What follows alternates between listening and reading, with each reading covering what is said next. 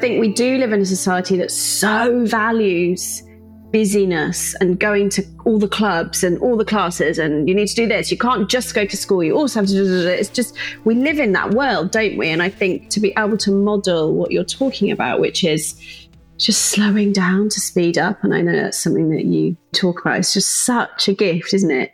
It is. And it's hard to do it. And you know, I'm a realist as well. Like, we all have mortgages to pay. We have to pay our bills. We have to get out there and work. We can't just sit in our back gardens and meditate all day. But we have to also look at our life and wonder, is my life working for me?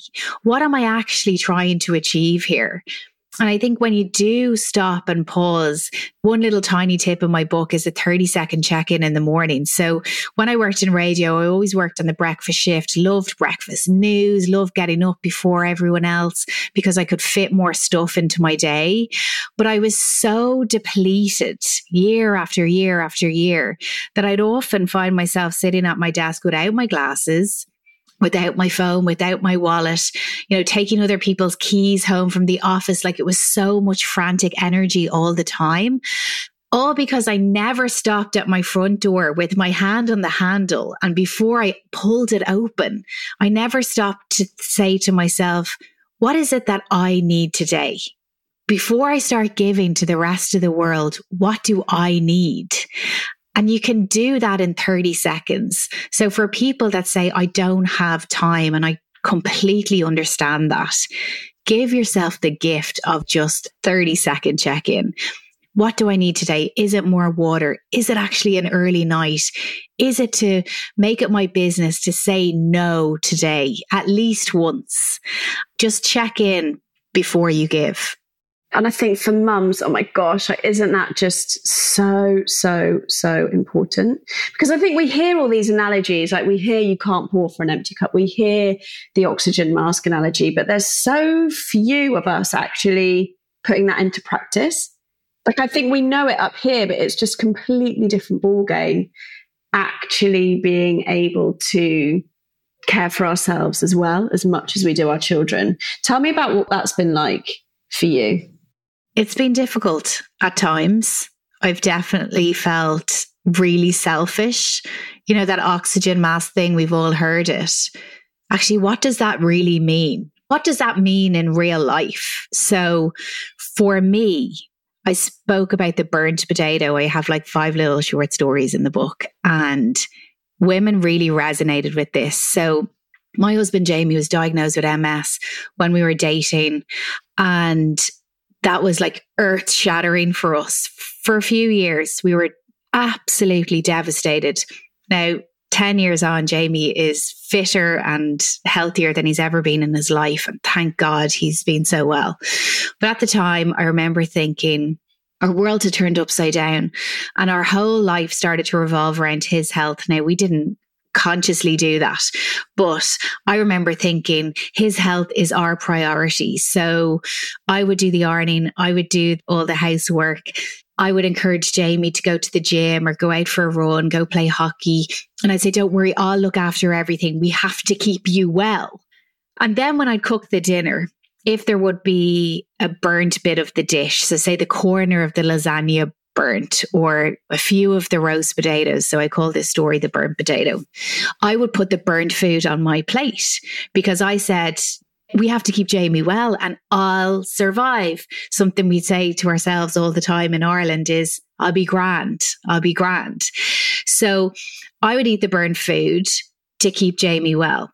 Fast forward 10 years when I'm sitting in my garden during my chemotherapy journey with my dressing gown on at 2:00 in the afternoon, I'm saying to myself, how the hell did I expect to stay well when I was living like this, when I was giving every part of myself to other people?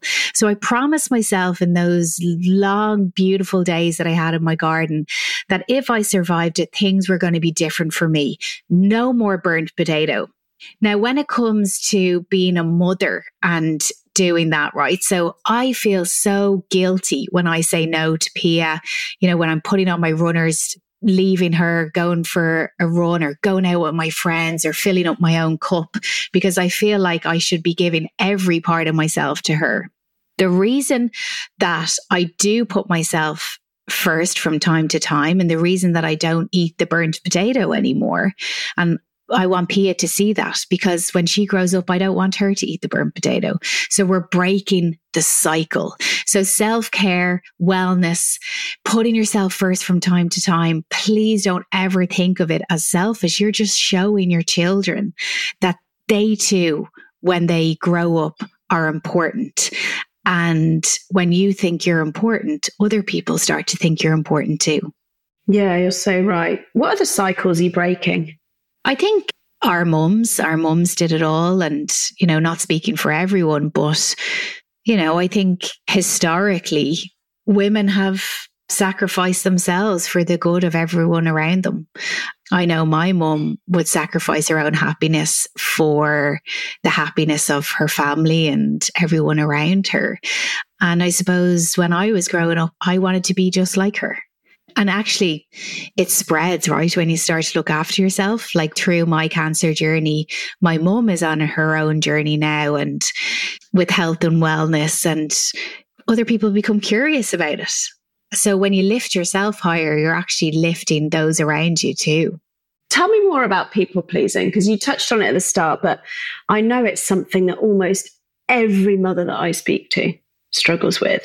What are some of the shifts that have helped you say no more easily, put boundaries in, be able to hold those really uncomfortable moments that you were trying to avoid before? Especially around being a mother. Don't do for others what they can do for themselves. Because I don't want Pia to grow up and just think that life is a piece of cake. I need her to see now that she is going to have problems, but in those problems, she can grow. So I will make Pia do the hard stuff. I will make her do little chores around the house and see that not everything is hunky-dory in life, because I want her to be resilient when she's older. I have this thing called quitting time, which I think a lot of mums will relate to. So 8:00, cut off for me. I've set boundaries. People in my family know that past 8:00, don't talk to me about work. Don't ask me to do anything in the house. Like, I down tools at 8:00, and that time can be different for everyone. But that's the time that works for me, because I like to get into bed early, around 9:30. So that gives me an hour and a half of like a bit of time and space before I go to bed. And I think when you set boundaries, and I think especially for, young teenagers that could come up to their mums in the evening at like 7:00 and go, oh, I need my rugby stuff for tomorrow, but it's dirty. Well, if your child knows that you're downing tools at 8:00, they're going to make sure to give you that dirty kit at 5. So it's just little things like that I think, but it's important when you set boundaries to let other people know about your boundaries so that they can see the line and they can choose not to cross it. Yeah, exactly. Otherwise, you're just setting just those invisible expectations. Like, imagine if you hadn't said the 8 p.m. cutoff and then you were getting annoyed at everyone for asking you after that. And also, I've really learned about, when I first started saying boundaries, I was so clumsy with it. Oh my gosh. Now I've learned it doesn't need to be this big, heavy thing. Definitely don't use the word boundary, because everyone's like, whoa, what? But I think it doesn't have to be this big, heavy thing, does it? It can be as simple as, guys, after this time, this is what's going to happen. Or can you not do that? Or it doesn't work for me for that reason. Like, when normally most people in my life are like, oh, cool. Okay, I didn't realize that was a thing. Great. Yeah, I get that. Sometimes it's not like that. And as well, like, just to say on that, like, I have a 6-year-old, so it's really easy for my quitting time to be 8:00. Like, I'm going to have another baby at the moment. I don't think 8 p.m. is going to be quitting time for me in the future. But even if you can just screen calls, is there someone ringing you at 9:30 to talk about their life? Like, we need to say no. So even if you could set a boundary around that, like, don't ring me past 8:00, or don't send me an email outside of work hours. I agree. I have a little out of office that you probably got actually when I emailed you, which is like, this is how long it's probably going to take me to respond. Yes. It's a little expectation setter.